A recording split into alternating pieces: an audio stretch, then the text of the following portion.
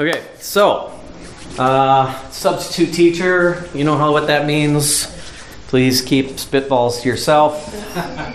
Don't be shooting anything at me or throwing me out of here if it doesn't go the way you hope it would. But tonight we're going to talk a little bit about virtue. So I've had a week to prepare, which is not real long. I usually like a little longer than that, but hopefully it all ties in and it makes sense. We'll try to tie it in as best we can to, so that it's one logical, linear thought. So first off, what I'd like to do is just ask you guys, in your own words, what you think is virtue. How would you describe virtue? What is virtue? In your own words.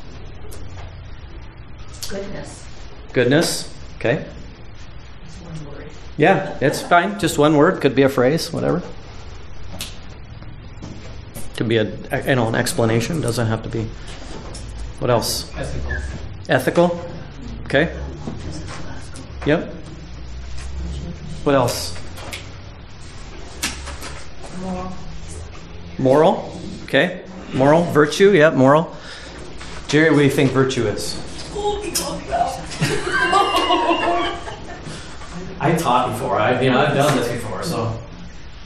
You can't cheat. Don't read what's on the page. Your own words. What is your own words? What is virtue? Moral, goodness. Larry said ethical. What else? Honor. Okay.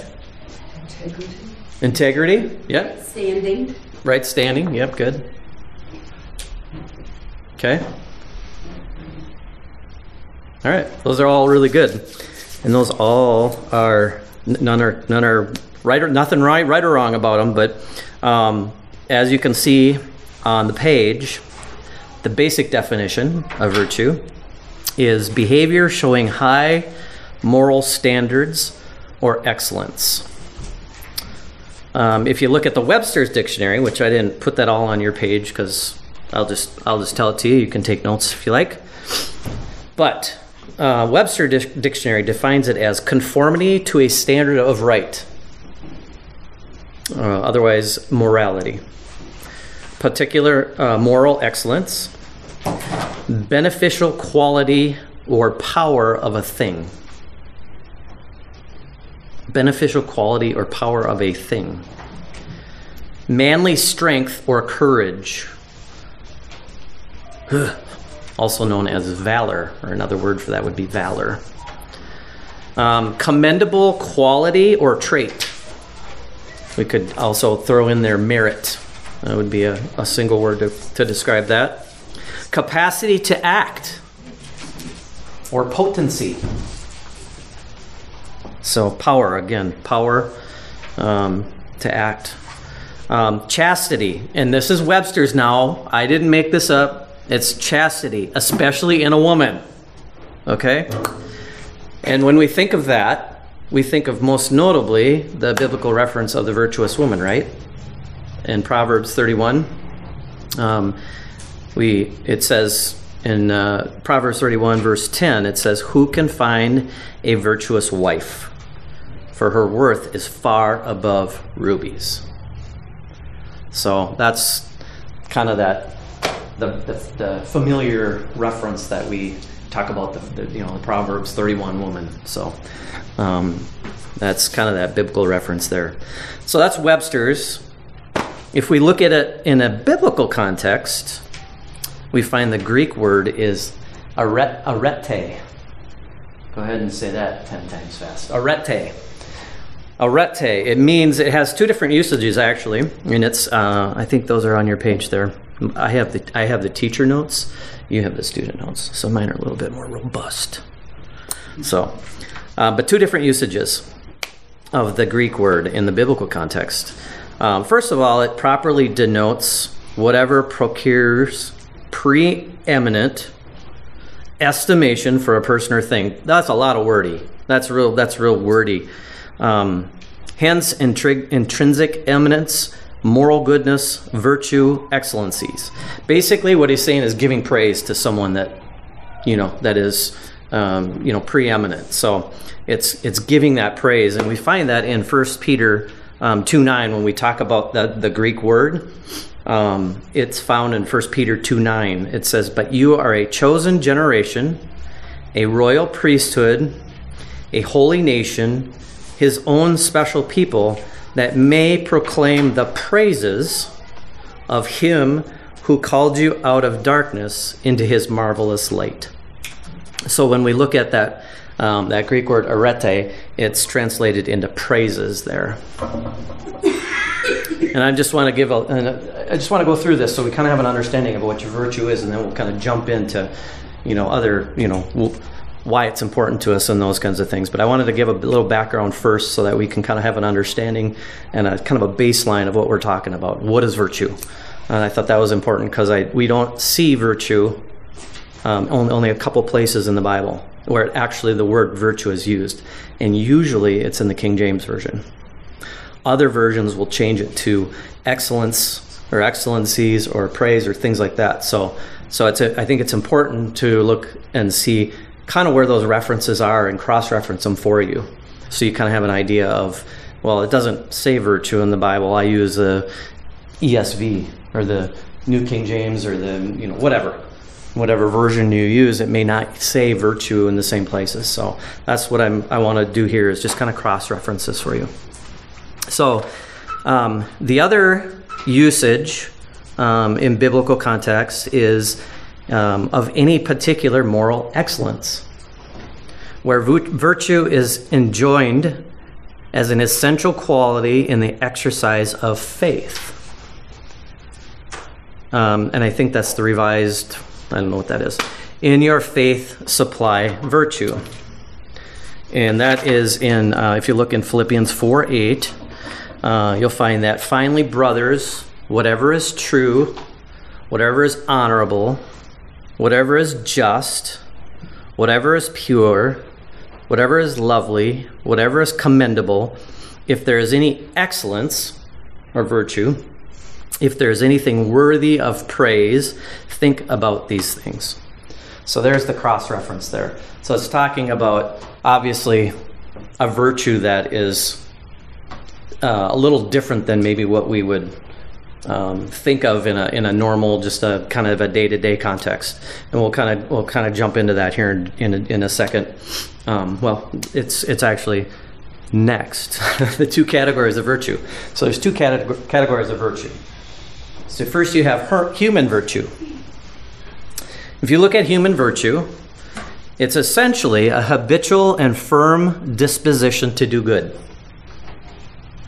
It allows the person not only to perform good acts, but to give the best of himself. So all those things that we kind of talked about, described, it gives us a framework on how to act, on how to behave, and how to, conduct ourselves. Integrity, goodness, honor, morals, all those things that you described are things that we, from a human virtue perspective, try to employ in our lives so that we're living in a way that is respectable. Some of those examples, again, compassion, responsibility, a sense of duty, self-discipline and restraint, honesty, loyalty, friendship, courage, persistence. Those are examples of desirable virtues for sustaining a moral life.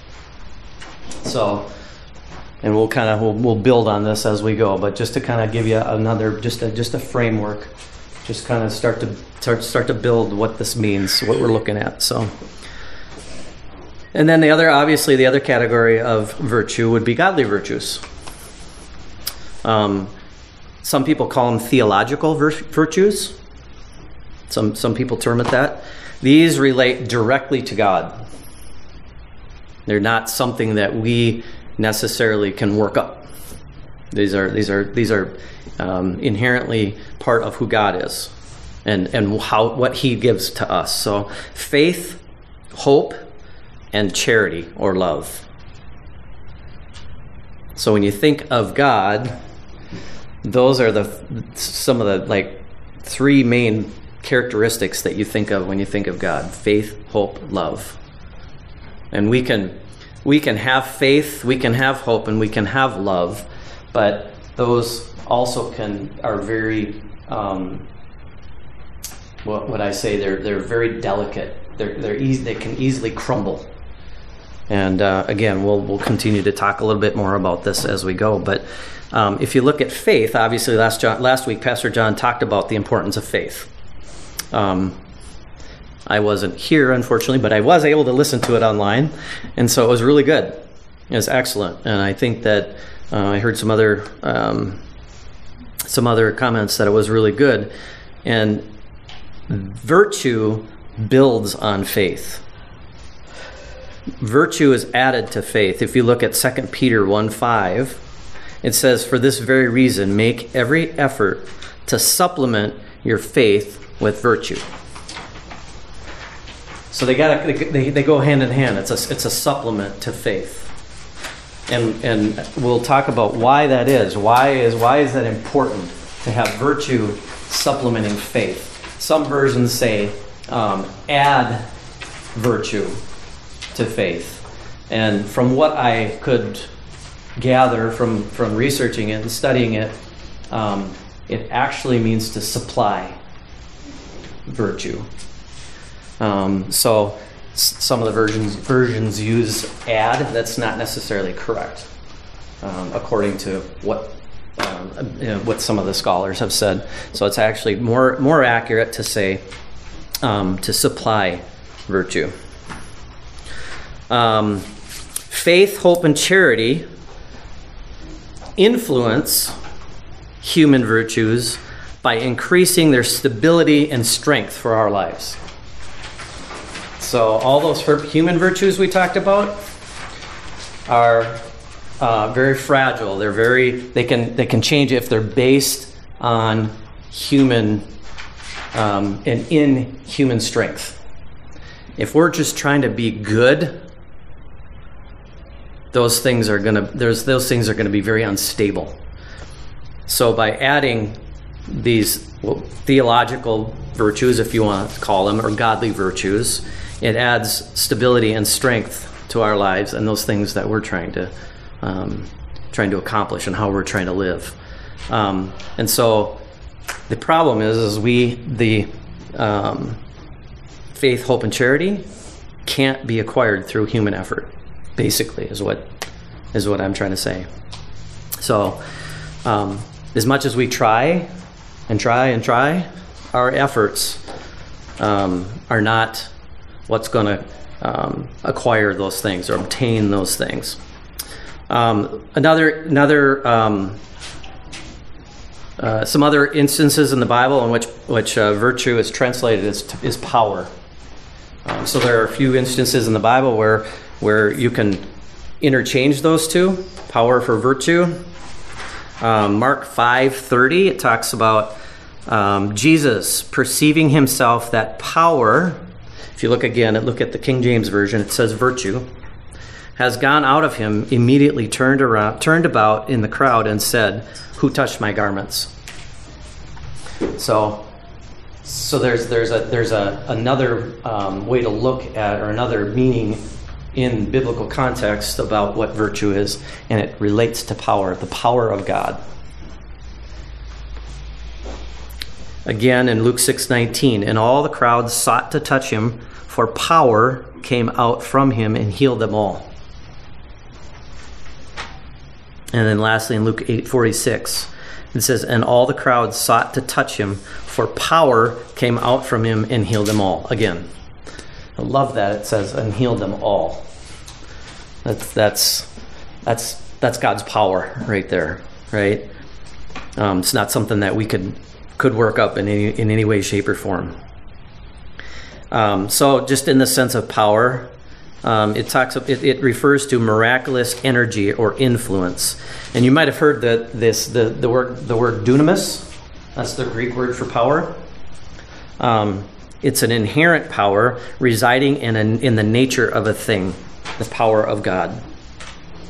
And I would say more than just a thing. It's in the power of God. Contrast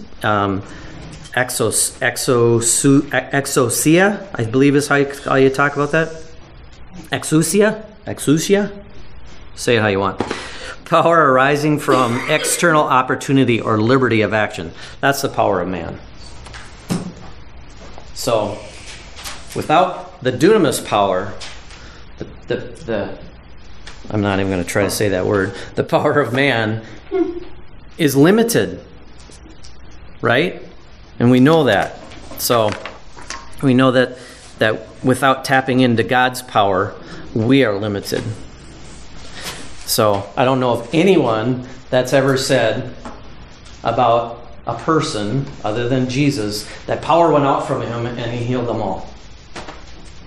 I don't know of any stories, any references or anything in history that talks about somebody else, a human being, a natural human being, able to use power in a way that goes out from them and heals everyone that touches them. We've heard about faith healers and people, Oral Roberts. We were talking about Christ for the Nations a little bit ago. Gordon Lindsay was part of that movement back in the day. John G. Lake. You've got all these kind of, I don't know if you call them heroes, but people that did a lot of miraculous, or God worked through to do a lot of miraculous things. But they were human. They were limited. When they tapped into the power of God, that's when things happened.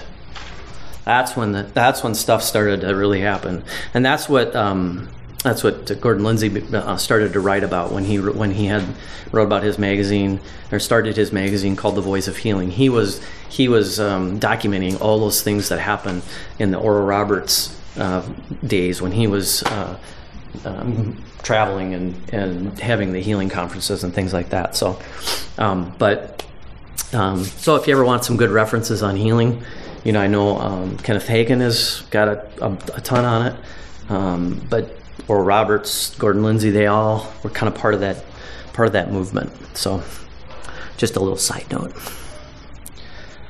So now that we have a little better understanding of what virtue is, let's look at why it's important. Why is virtue important?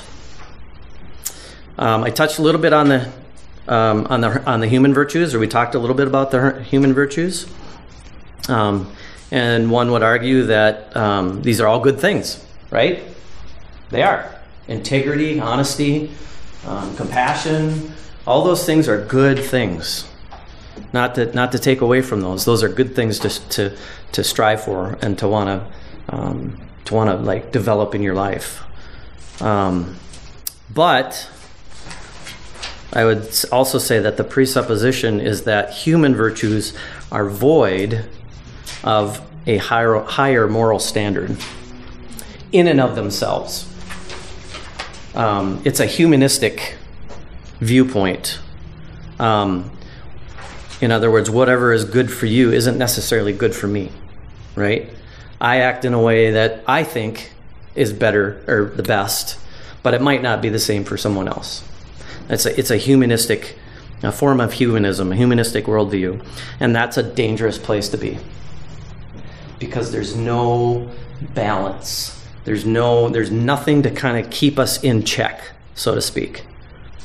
We're just kind of like our own compass. We are our own check, and that's really dangerous. That's a really dangerous place to be, and we've seen where that can really do a lot of damage and be very hurtful. I mean, you look at history, and you go through history and see what has happened over the course of history and how people, leaders, people in power, when they get power, how it can be really, really abused and do some really, really awful things. We don't need to go into all those things you can imagine what it is. I mean, you know what I'm talking about, I'm sure, but that is power unchecked. That is, I am my own moral standard. And so in and of themselves, human virtues can be kind of dangerous. Without an absolute moral standard, we will be tossed to and fro by the waves and carried about by every wind of doctrine, by human cunning, by craftiness and deceitful schemes. Ephesians 4:14. So that when we don't have any kind of check, we're just tossed to and fro, kind of whatever the flavor of the day is. Right? I mean, we can go and say, what's the topic for the day, and that's what we kind of go with. So the Bible warns us about that, about going unchecked, and that's what it's talking about. Be aware of where you're placing your values, where you're placing your virtues. We'll just say that. What standard are you living by and under? And without an absolute moral standard, I mean, we're just all over the place. I mean, just turn on the news. Turn on the news. That's all you need to know. Turn on the news and you'll see people are all over the place. I mean, it's just a mess. And that's because there is no people are trying to do good, right? They're out there trying to do good, but there's no standard to that. And it can change in an instant. Even Paul talked about this a little bit in terms of kind of just knowing what to do and knowing what good to do and whatever, but kind of being thrown around a little bit. And he said in Romans 7:15 through 20, does somebody want to read that? And then I don't have to do all the reading. Somebody want to take that? Read it for me? Thanks, Jamie. No, really, I don't have it. It's right on your page. I'm somewhere else. Get here. I am listening to you. I'm totally listening. Anyone? I'll do it. All right, thank you. For I do not understand my own actions. For I do not do what I want, but I do the very thing I hate. Now if I do Tongue twister. If I do what I do not want, I agree with the law that it is good. So now it is no longer I who do it, but sin that dwells within me. For I know that nothing good dwells in me, that is, in my flesh. For I have the desire to do what is right, but not the ability to carry it out.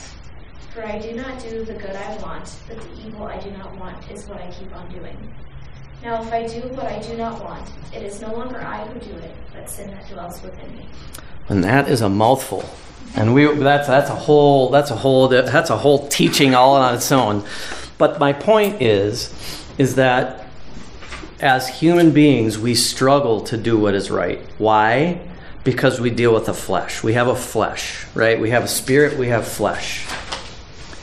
Human virtues are essentially rooted in flesh, in fleshly things. It's trying to do good. It's trying to do those good things. And I hear people at work all the time, and they're just constantly striving to do good, and trying to be good. And you hear that a lot, right? Well, as long as I'm a good person, I'm okay, right? As long as I'm good, whatever. What's good? Even that can be a different definition from one person to the next. What's good mean? Define that. We're getting in a world, in a time and age, a day and age where everyone means something different.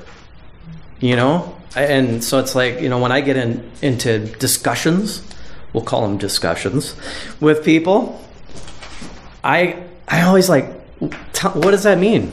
Let's get on the same playing field here. What does good mean for you? Define that for me. And they kind of look at you like you're crazy. but it's important because that's the enemy. That's what we're talking about the craftiness and deceitful schemes, human cunning, every wind of doctrine. It's trying to twist the truth and make it something that it isn't. And so if we don't have something to kind of point back to, that moral higher standard, it's like we don't even know what playing field we're on. We could be in, one person could be talking in Pennsylvania as far away, and then the other person could be in California. That's how far apart they are talking. I don't even know what they're talking about. So that's the point in what I wanted to kind of just bring out in what Paul was saying. It was like, I know what I'm supposed to do, but I don't do it. Why? He struggled with that. Paul, the great writer of half of the New Testament, just about. So I think the Bible is clear that we simply can't obtain true, effective, and lasting virtue just by being good people. Doesn't work.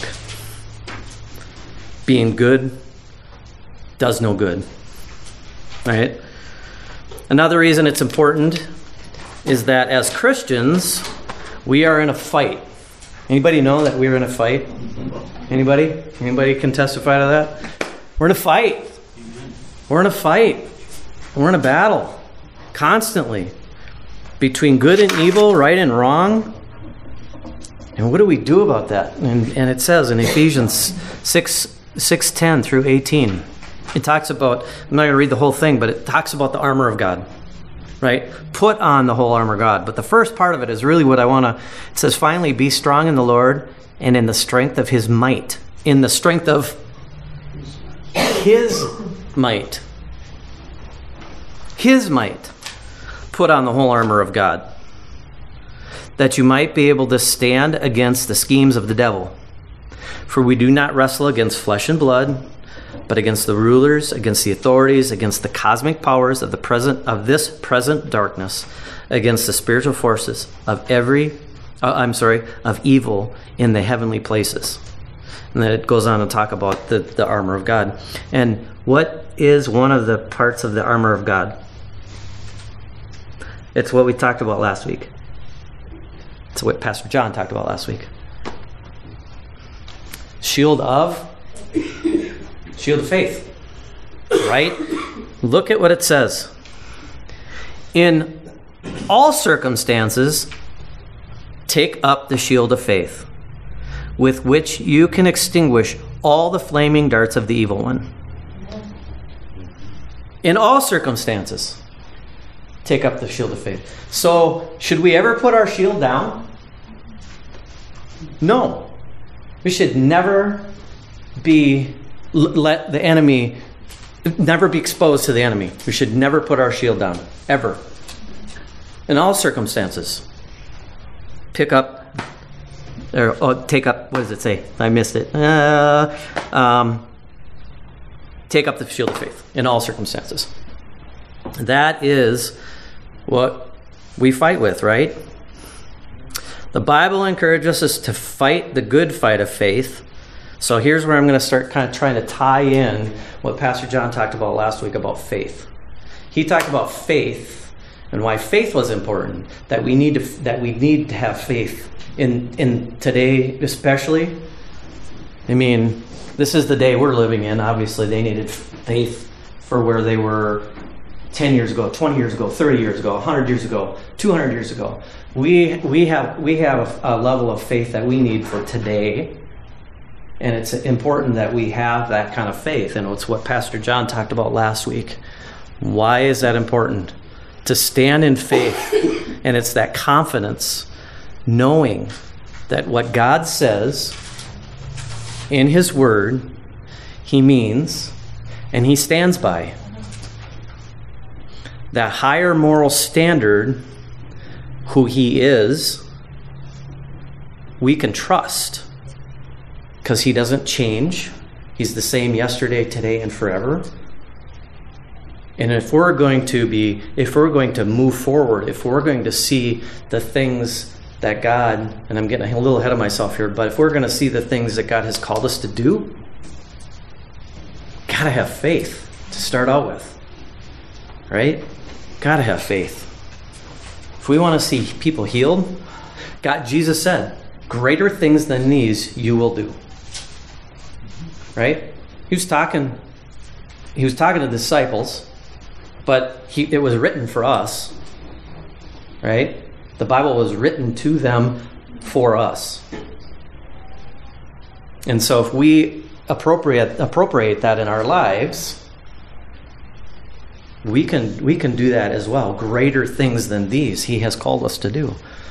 He's called us to pray for the sick, lay our hands on them, and to see them healed, to see not just like a common head cold that can go away in 2 days if you just take some Tylenol and then get some sleep. Not that that's, not that there's anything wrong with that, or that you shouldn't pray for people for that, or you shouldn't pray for yourself for that.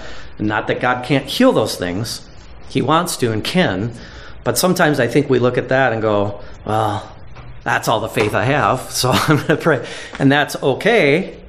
But He wants us to get to a place where we can say, a person has a broken arm, and I'm going to pray for them, and I'm going to have faith, and I'm going to stand in the gap with them, and I'm going to pray over them, and we're going to believe that broken arm is going to be healed, manifested. Okay? So, trying to just tie that in here to virtue, if we are to have that kind of faith, we better have virtue going along with it. We better supply virtue with faith, or faith with virtue. And we're gonna see in a little bit here why that's so important. Talking about faith and power. Fight the good fight of faith. Take hold of the eternal life to which you were called, and about which you were made the good confession in the presence of many witnesses. So we're in a fight. We're in a daily battle. And He says, fight the good fight of faith. Don't fight the good fight of Jamie. Don't fight the good fight of Miss Ricky. It's not us, right? Where do we get faith?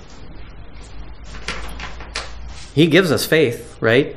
We have a little tiny mustard seed of faith, but that's all He says we need, because He takes that then and grows it, right? He gives us a measure of faith. There's faith that we have. I mean, let's face it. How many of you have driven over the new bridge over here in Stillwater? Anybody driven over that yet? It's a pretty cool bridge, isn't it? That is a neat bridge. Has anybody ever driven up to it and stopped and backed up and said, nope, can't do it? Nope, not going to drive over it, just can't do it. Why? Why not? You have faith that it's going to stand up, right? That's faith. That's faith.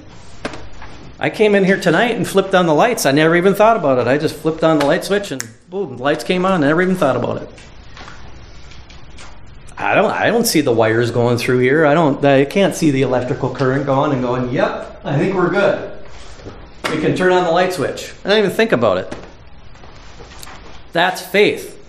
That's like little tiny faith, right? We have confidence in those things that they're going to work. We have confidence that the people that built that bridge knew what they were doing. Right? Let's hope they did. So we don't need another Minneapolis incident. But we have faith that they knew they were competent, that they knew what they were doing, that whatever, and so we just drive across. We don't even think of it. Right? That's the kind of faith. That's where God wants us to get in praying for people, in standing for finances when we're struggling, when things don't look good, because things don't look good in the natural all the time, right? That's the kind of faith that God wants us to have for those kinds of things. To be able to pray over people, to be able to say, nope, devil, nope, you're not taking my finances. You're not touching my wallet. What's in your wallet? Not the devil, right? So that's a kind of faith. And with that, we need virtue. We need to have that higher moral standard to be able to stand in that place, because that's a lot of power, isn't it? So we're going to talk about that in a little bit. I don't want to get too far ahead of myself. This fight we are in as Christians requires a strength and a power beyond our own. But as we begin to tap into the power of God, if we are without virtue, it becomes very dangerous. So, see where I'm going? See where I'm headed there, Jamie? Yeah, because we're watching you. Making sure you're awake. All right. So how is true virtue? True virtue, I would term true virtue godly virtue. Right? Because we can all try to be good. We can all try to do good things. We can all kind of be compassionate. Well, except for that guy and that person and that one there. Oh, I don't really like them, so I'm not going to be compassionate for them. Right? Depends on the circumstances. It depends on our experience, whether or not we're going to decide to, do certain things. Well, godly virtue doesn't make that distinction. Right? It says that God is no respecter of persons. He doesn't make a distinction. Well, Ricky, today, not your day. Oh, sad.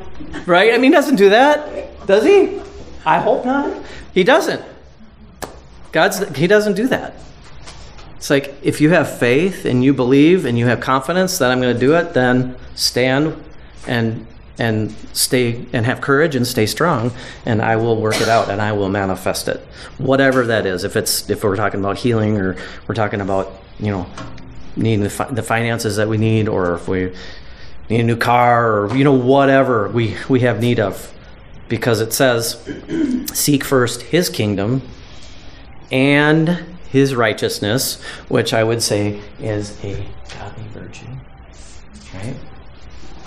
And all these things shall be added. Right? He knows what we have need of before we ever ask. We don't need to ask Him, but He wants us to.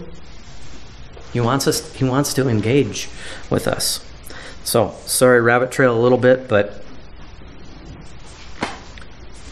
that's okay. How is true virtue obtained? True virtue represents a moral excellence that is judged against the standard of the Word of God alone. God's Word is the standard by how we measure that. It's more than just doing the right thing when it's convenient. And I was just kind of talking about that, right? When it's convenient. When someone's looking. Oh, Pastor John's looking at me. I better do the right thing. Bless you, sister. Here's $20. Or when someone's looking, right? So we do the right thing when it's convenient for us. Yeah, I don't feel like it today. I don't feel like praying for that person because, you know what, I'm really kind of tired and I've had a rough day, and, I probably just need more than what they do, and I should be the one getting prayed for. Right? That's convenience. Don't think that's how God operates. It's just amazing to me, and I could just go on another rabbit trail. It's just amazing to me that God never sleeps. You know what I mean? He watches over us when we're sleeping. 3 o'clock in the morning, we're awake and can't sleep because whatever reason, it happens all the time. And He's just like, He's there, right? I don't know how many times I wake up. A lot recently, actually. I'll wake up in the middle of the night, 3 o'clock in the morning, can't get to sleep. Whatever. Okay, I'm going to get up and just kind of sit and talk to God. And He's there. I'm like, dude, did you have an alarm set or what? He's just there. And because I hear Him, and He speaks to me. But the thing is, at 3 o'clock in the morning, He's speaking to all of us. I know, right? How many of us are awake at 3 o'clock in the morning? It's not just me. How many billions of people are in the world, that are awake? Not everyone's necessarily talking to God, but he's there for them, right? It's just crazy to me to think that we have a God that big. We go back to Pastor John's, how big is God? It just blows your mind. Like, he never sleeps. Yes. John, the fact that he never sleeps isn't as astounding to me as that he can talk to 6,000 people at once. That's even more amazing. Yeah, I mean, you take that and then you go, well, but he's talking to everybody. I'm sorry, not 6,000. 6 billion. 6 billion, right? 6 billion. If they want to hear him. If they want to hear him. Yeah, it's just, I know, that's just crazy. 6 billion with a B. That's with a B. Billion. It's amazing. It's just incredible. Yeah, wow. So, he's more about just that. God is not concerned with convenience. This is really kind of what I'm trying to get to. It means having the fortitude to make the right decisions in every area of life, regardless of opposition from outside influences. Remember, I talked about earlier about what was the scripture in Ephesians 4:14 about every wind of doctrine, by human cunning, by craftiness, in deceitful schemes. Those would be outside influences, wouldn't they? So it's doing that right thing regardless of what the pressure is, regardless of what the circumstances are. And we, in and of ourselves, can't do that. How many times have you known what the right thing, again, going back to Paul, the right thing is to do and you didn't do it? Why? Why do we do the things we don't want to do, but the things we should do, we don't do? And the things we should do, we don't do. And, it's like, okay, stop. It makes my head hurt when he talks like that. But you get the idea. It's our flesh starts to kick in, and we if we're relying on our flesh, we're gonna miss it all the time. So, how is, I already said how is virtue, all right. So some character qualities that describe this type of virtue are goodness, righteousness, morality, integrity, dignity, honor, decency, respectability, nobility, worthiness, purity, principles, ethics, etc. A lot of those we touched on, right? Who does that sound like? If we take every single one of those, is there anybody that you know that is like that? Any human being that has like 100% of the time that has those things? I'd love to meet them. Now, who does? Who has those? God does, right? That's his standard. That's his character. That's what he has set for himself. That's what he lives by. God in the Holy Trinity. I put the Holy Trinity because Father, Son, Holy Spirit, right? 3 in 1. That you can look at any of those parts of God being in there. They all live up to those. So if the Spirit is there and God says we have his Spirit, can we tap into that? We can, right? True virtue can only be attained if and when we are in Christ. When we are in Christ. And just a little bit of fun tidbits. Paul uses the phrase in God, in Christ, or in him 164 times in his writings. I think that might have been kind of important. 164 times in his writings. What did he write? How many books? 13? I don't remember. I just studied that. I should know. But 164 times he says in his writings. That's crazy. He's probably trying to tell us something there. God's trying to tell us something through him. So it's no longer striving for human virtue, all of those things that, quote unquote, make us good. It's not striving for that, right? I don't know about you, but striving for things that make us good is really tiring. That's just like wears me out. Trying to be good. That's why it drives me nuts, those Christmas songs. You better be good or good for goodness sake, right? What's that message? Sorry, I digress. I know. They're great. They're great Christmas songs. Never mind. You talking about the one for Santa? Scratch that one. I love Santa. No, I don't. Okay. Anyway, but really, how seriously though? The message we give, like the worldly message, is you better be good for goodness sake. You better not shout. You better not cry. You better not shout. I'm telling you why. It's trying to control behavior, right? Oh my goodness. Yeah, in our human weakness, we're trying to control behavior. Not helpful. Doesn't work. So Romans 3:10 through 12 tells us, none, how many? None.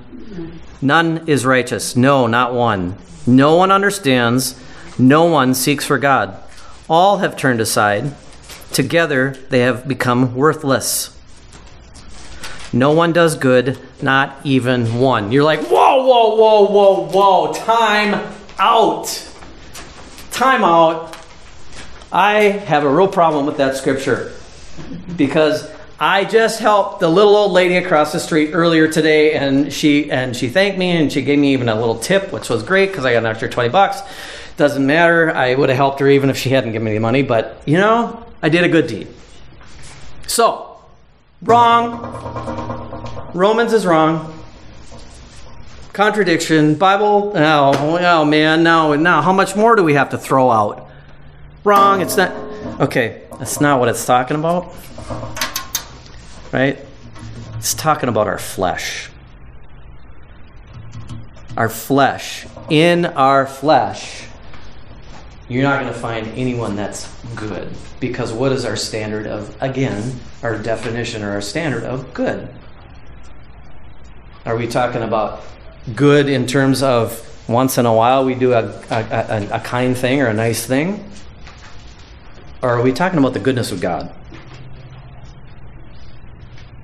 Those are like two polar opposites. Like doing good in and of ourselves is like really limited and really falls short. His word even says, all have sinned. Okay, we can stop right there. All have sinned and fallen short of the glory of God. So that tells me that somewhere along the line, we have all done something that wasn't good. So what are we talking about when we talk about good? Are we talking about human goodness or God goodness? There's a big difference. That's a huge difference. If we're talking about the goodness of God, that's way above human goodness. Anything we can do in and of ourselves in the flesh. That's why we need to be in Christ. Tapping into His goodness. Tapping into His power. Tapping into His faith. Tapping into the things of God. Because striving to be good does no good.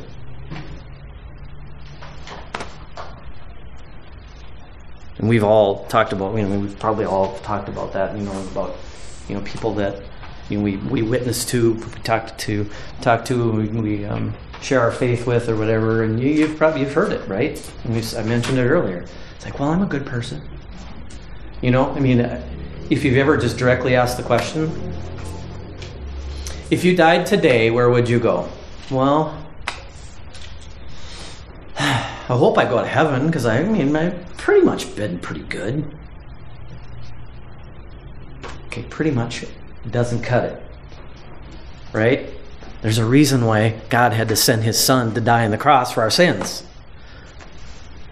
Our goodness didn't cut it. If it did, He would have saved the trouble and kept Jesus in heaven. And I used to teach over at Good Shepherd Christian Academy way back. I taught 3rd, 4th, and 5th grade, and And they actually taught me something. They said, they used to say all the time, they say, oh gosh, now I lost my train of thought. No, shh. What? Yes. What? Oh, what? Did you have a question? Okay, keep going. What? Brain fart. Kyle, let me think. How did it go now? It'll come to me. I don't remember. Brain fart. Think. Something about I don't remember. If we got what we deserve, we'd all go to hell. I don't know. I can't remember the exact phrase, but it was really good. I'll remember it in a little bit. So just never mind I said that. All right. It is only through living in relationship with the disposition, the nature of God, and fully submitting ourselves to Him. That's what means being in Christ, right? That's what it means to be in Christ. Living in relationship with the disposition, His disposition or nature, and fully submitting ourselves to Him. I like that little, I put that on there just as an extra. Frog, fully relying on God. There's a ministry out there that is, I think it's Frog Ministry or something like that. I always loved that. Fully relying on God. So if you remember anything else, remember Frog. Go home and ribbit at your friends or whatever, and they'll be like, what are you talking about? Just ribbit. You can really mess with them. So God then infuses within us His character and virtue. When we're in Him, He infuses that within us, right? It's in our spirit, it's not in our flesh, because we still are wrestling, right? We still have that wrestle between flesh and blood, or between flesh and spirit. But when we're in Christ, we become a new creature, a new creation, right? We are a new creation in Christ. So in Christ, we can and do have an inner serenity, which adversity cannot disturb. In Colossians 3:15, you can look those up. I'm not gonna read them, but you can look them up. A spiritual power that physical weakness cannot destroy. 2 Corinthians 12:9. And hidden vitality that even the process of dying and death cannot quench. Wow. That's a pretty... It just blows my mind. To have that kind of security, that not even the process of dying and death can quench that faith, that confidence to know that God has said what He said is what I can stand on, and that in the end I win. It's a win-win for me. It's a win-win for me. That's crazy. So what happens if we don't have it? And then I don't know how much time we have. What time is it? It is 7:28. Okay, so we got time. So you might get out here a little early, but yay! We'll see. All right. What happens if we don't have virtue? Somebody give me just a quick.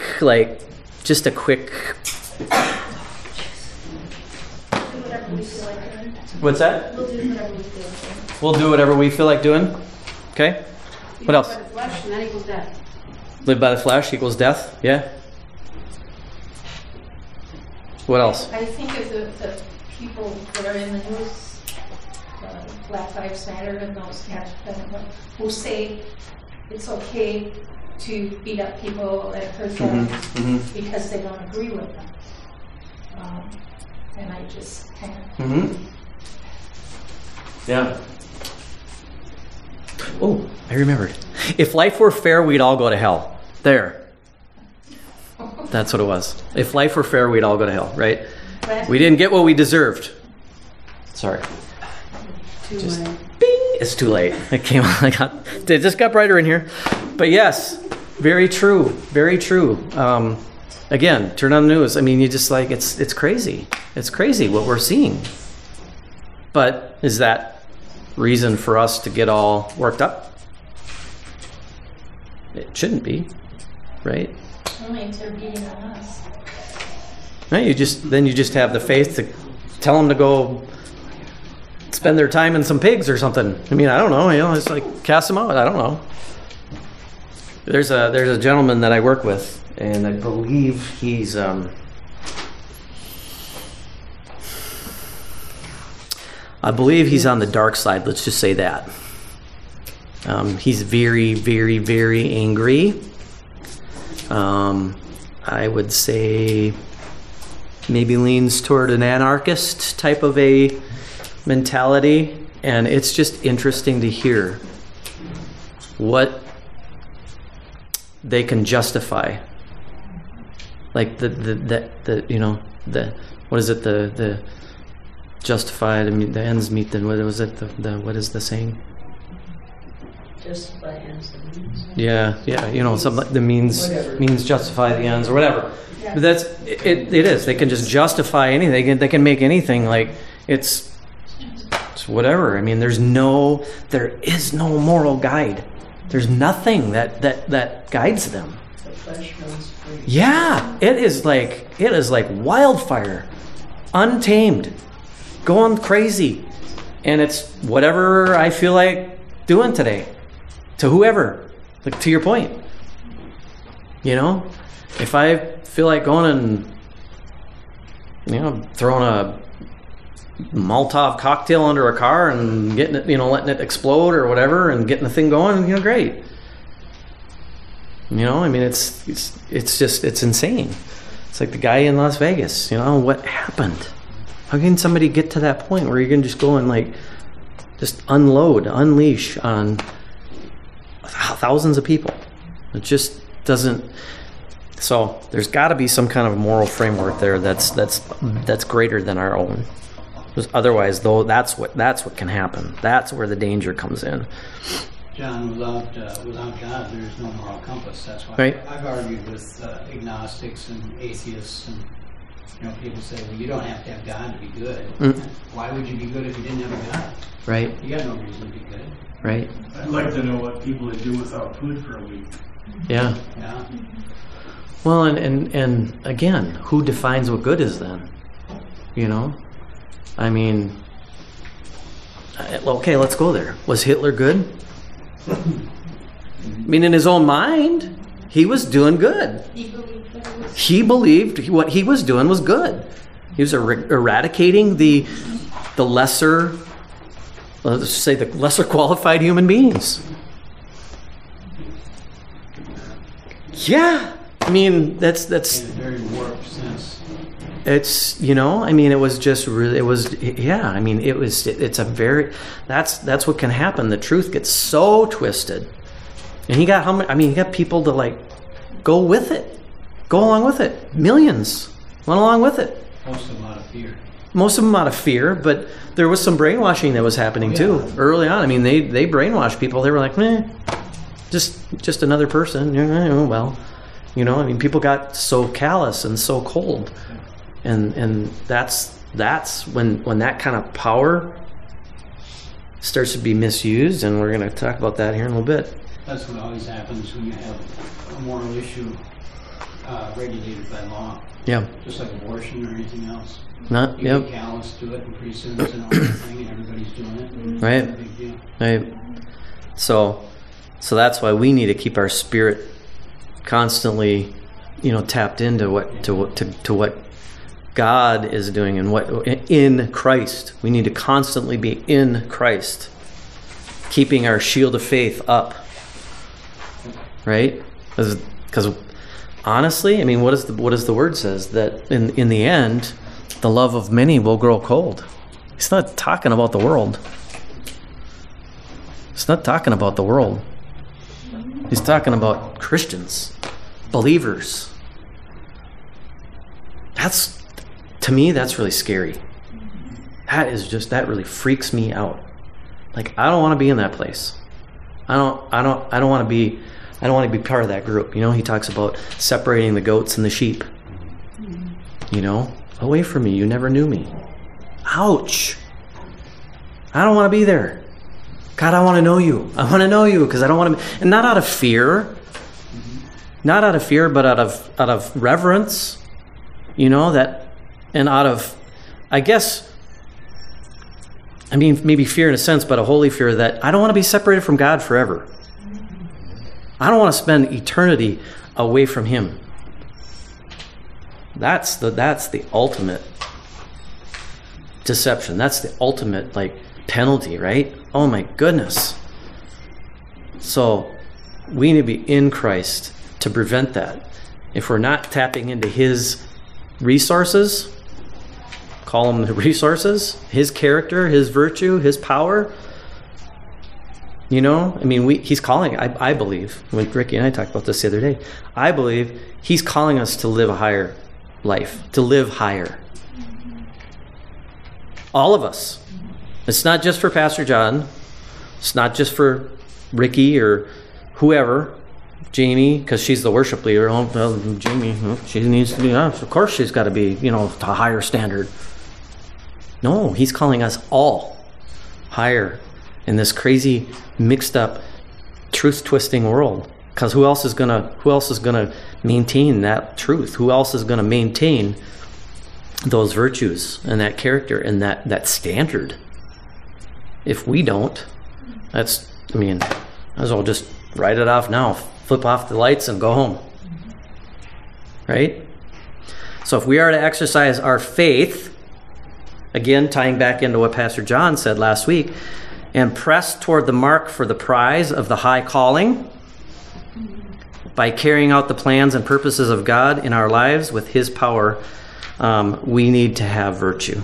We must have virtue. I have a little video, and I have some time, so I'm going to play this.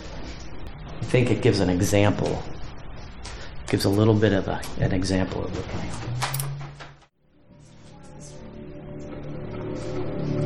Death is a natural part of life. Light off. Rejoice for those around you who transform into the Force. Mourn them, do not. Everybody go to sleep. Wish them, do not. Attachment leads to jealousy. The boy is dangerous. They all sense it. Why can't you? His fate is uncertain. He's not dangerous. The council will decide Anakin's future.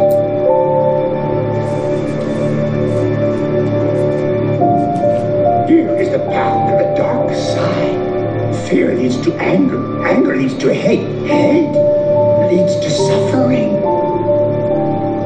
For over 1,000 generations, the Jedi Knights were the guardians of peace and justice in the Old Republic. Before the Dark Times. Before the Empire.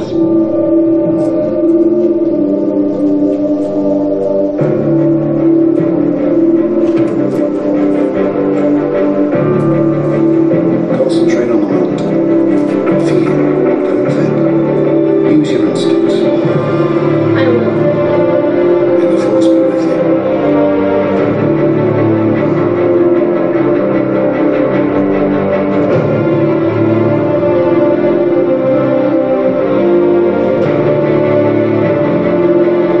You will be a Jedi. I promise.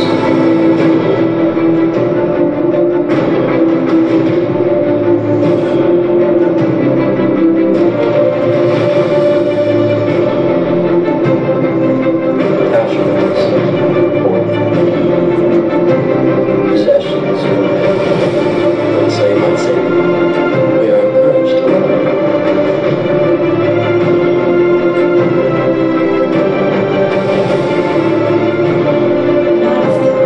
Well, I should be. Someday I will be. I will be the most powerful Jedi ever.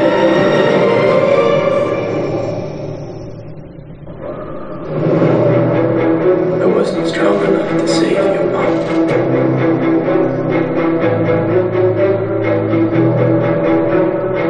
Twisted by the dark side. Young Skywalker had become. Always remember, your focus determines your reality.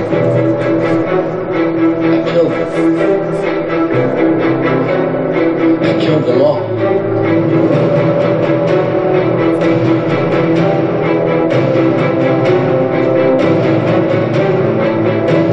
Dark side of the Force is a pathway to many abilities some consider to be unnatural.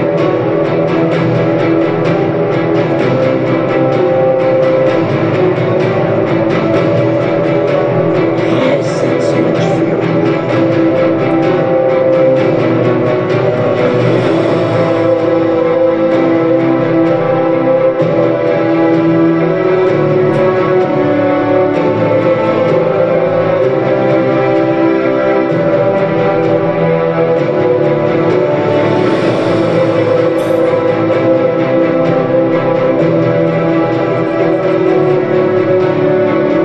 Once more, the Sith will rule the galaxy. You shall be known as Darth Vader.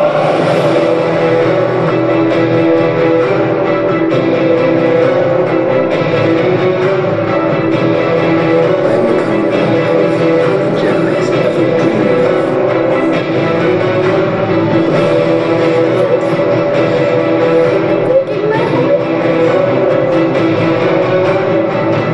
You turned against me! You have done that yourself!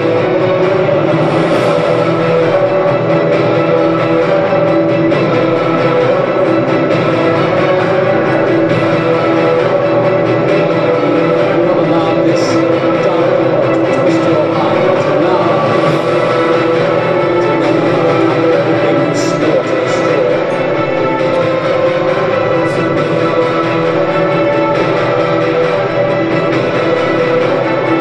You underestimate my power! You were the chosen one! It was said that you would destroy us and not join them!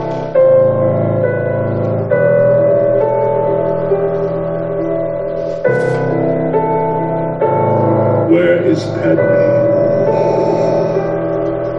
Seems in your anger, you killed her.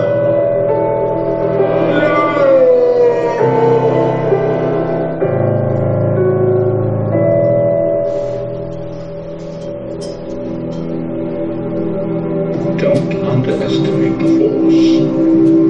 The Jedi are extinct. Their fire has gone out of the universe.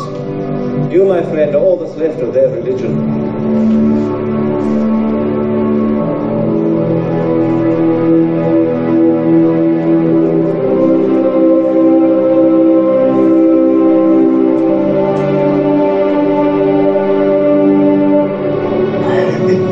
I find your lack of faith disturbing.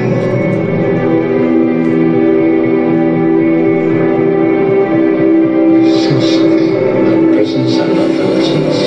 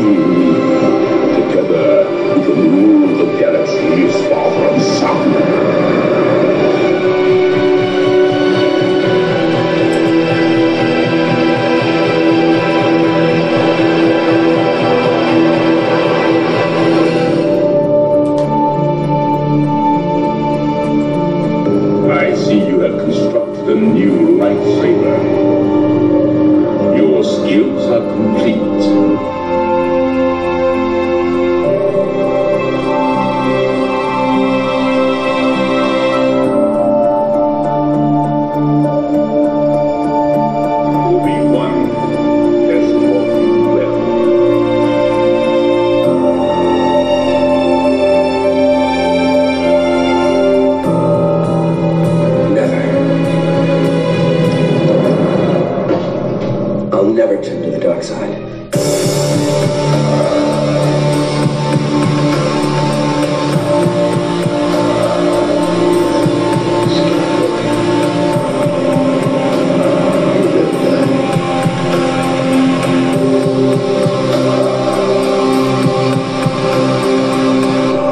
Luke, help me take this mask off.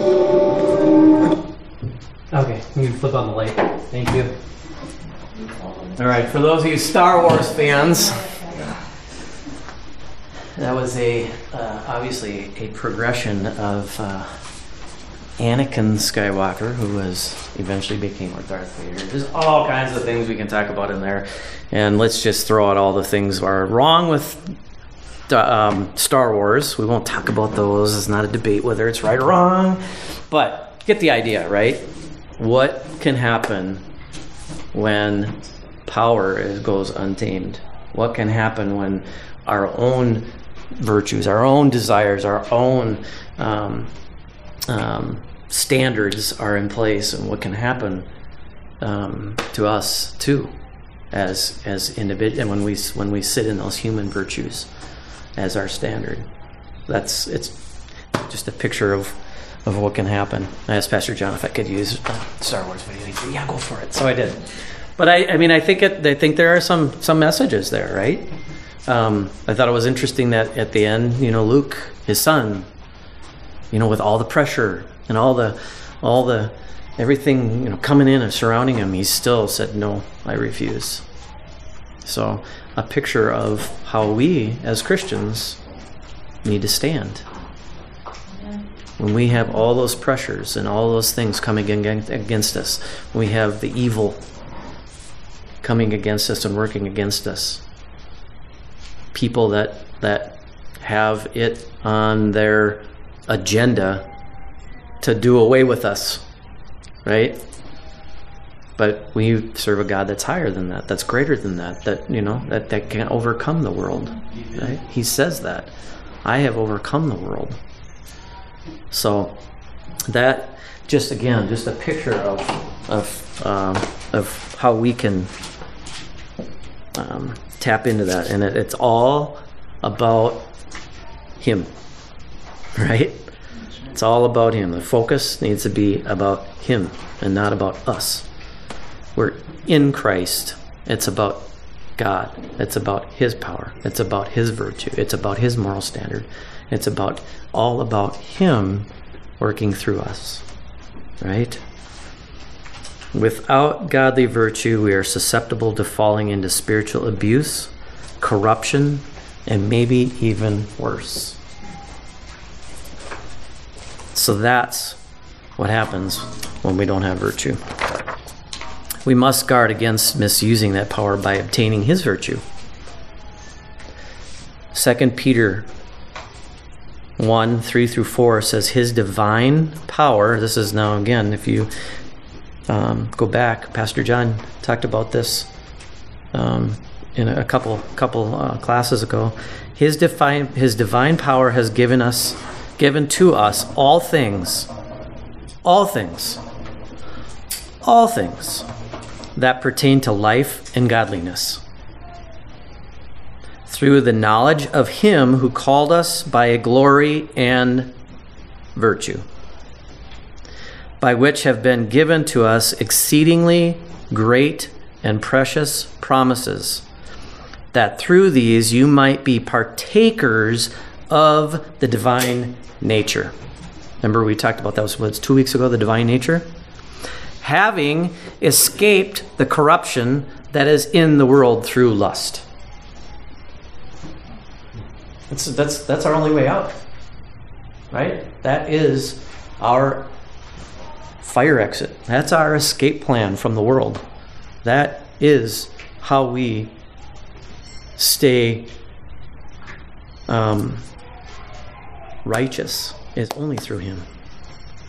That's how we stand against the wiles of the enemy, of the evil one, is in Him and through Him. That's the only way we can do it. It's the only way we can do it. Only His divine power can enable us to escape the corruption that is in the world through lust. And he is calling us to live a life worthy of our calling. Each and every one of us. He is calling us to live a life worthy of our calling. Because he's called each and every one of us to a purpose, to something greater, something beyond ourselves. It's more than just breathing day in, day out. It's more than just going to work, coming home, having dinner, going to sleep, and doing it all over again. There's more to it than that. He's called each and every one of us to a divine purpose and a calling. He has a calling in each and every one of our lives to affect his kingdom, to be an effective participant in his kingdom. He doesn't want people sitting on the bench. You don't have water boys and water girls.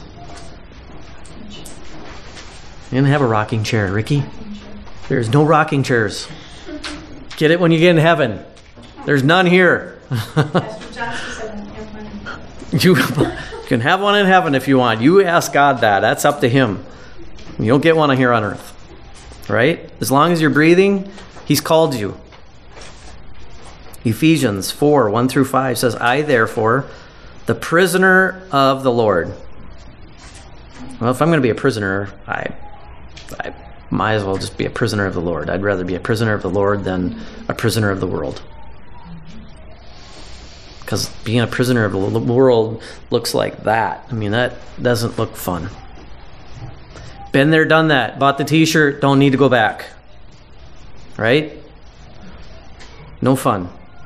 I, therefore, the prisoner of the Lord, beseech you to walk worthy of the calling with which you were called. So, obviously you have a call.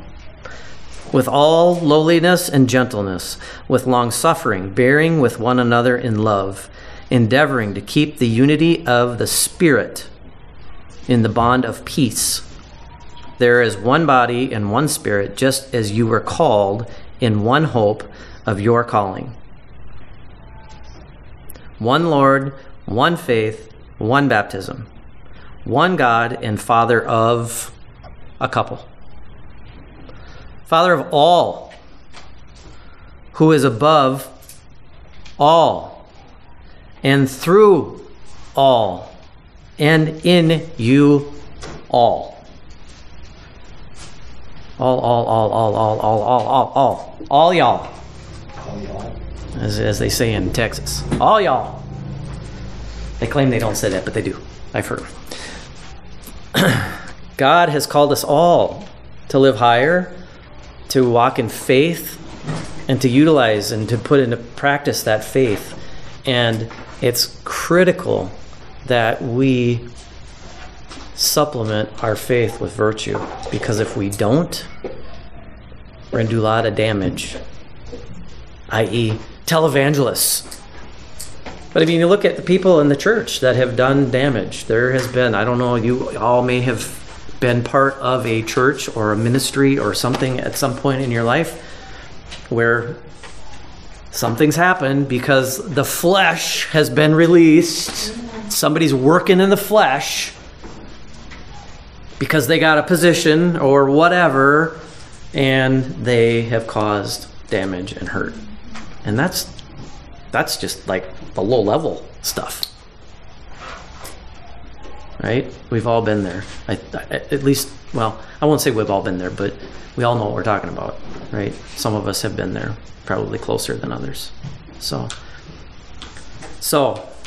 that's virtue. Any comments, questions, snappy answers? Anything that anybody wants to add?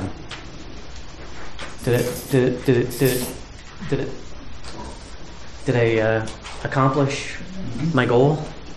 Good. Anybody have anything else to add? Nope. Okay. Good.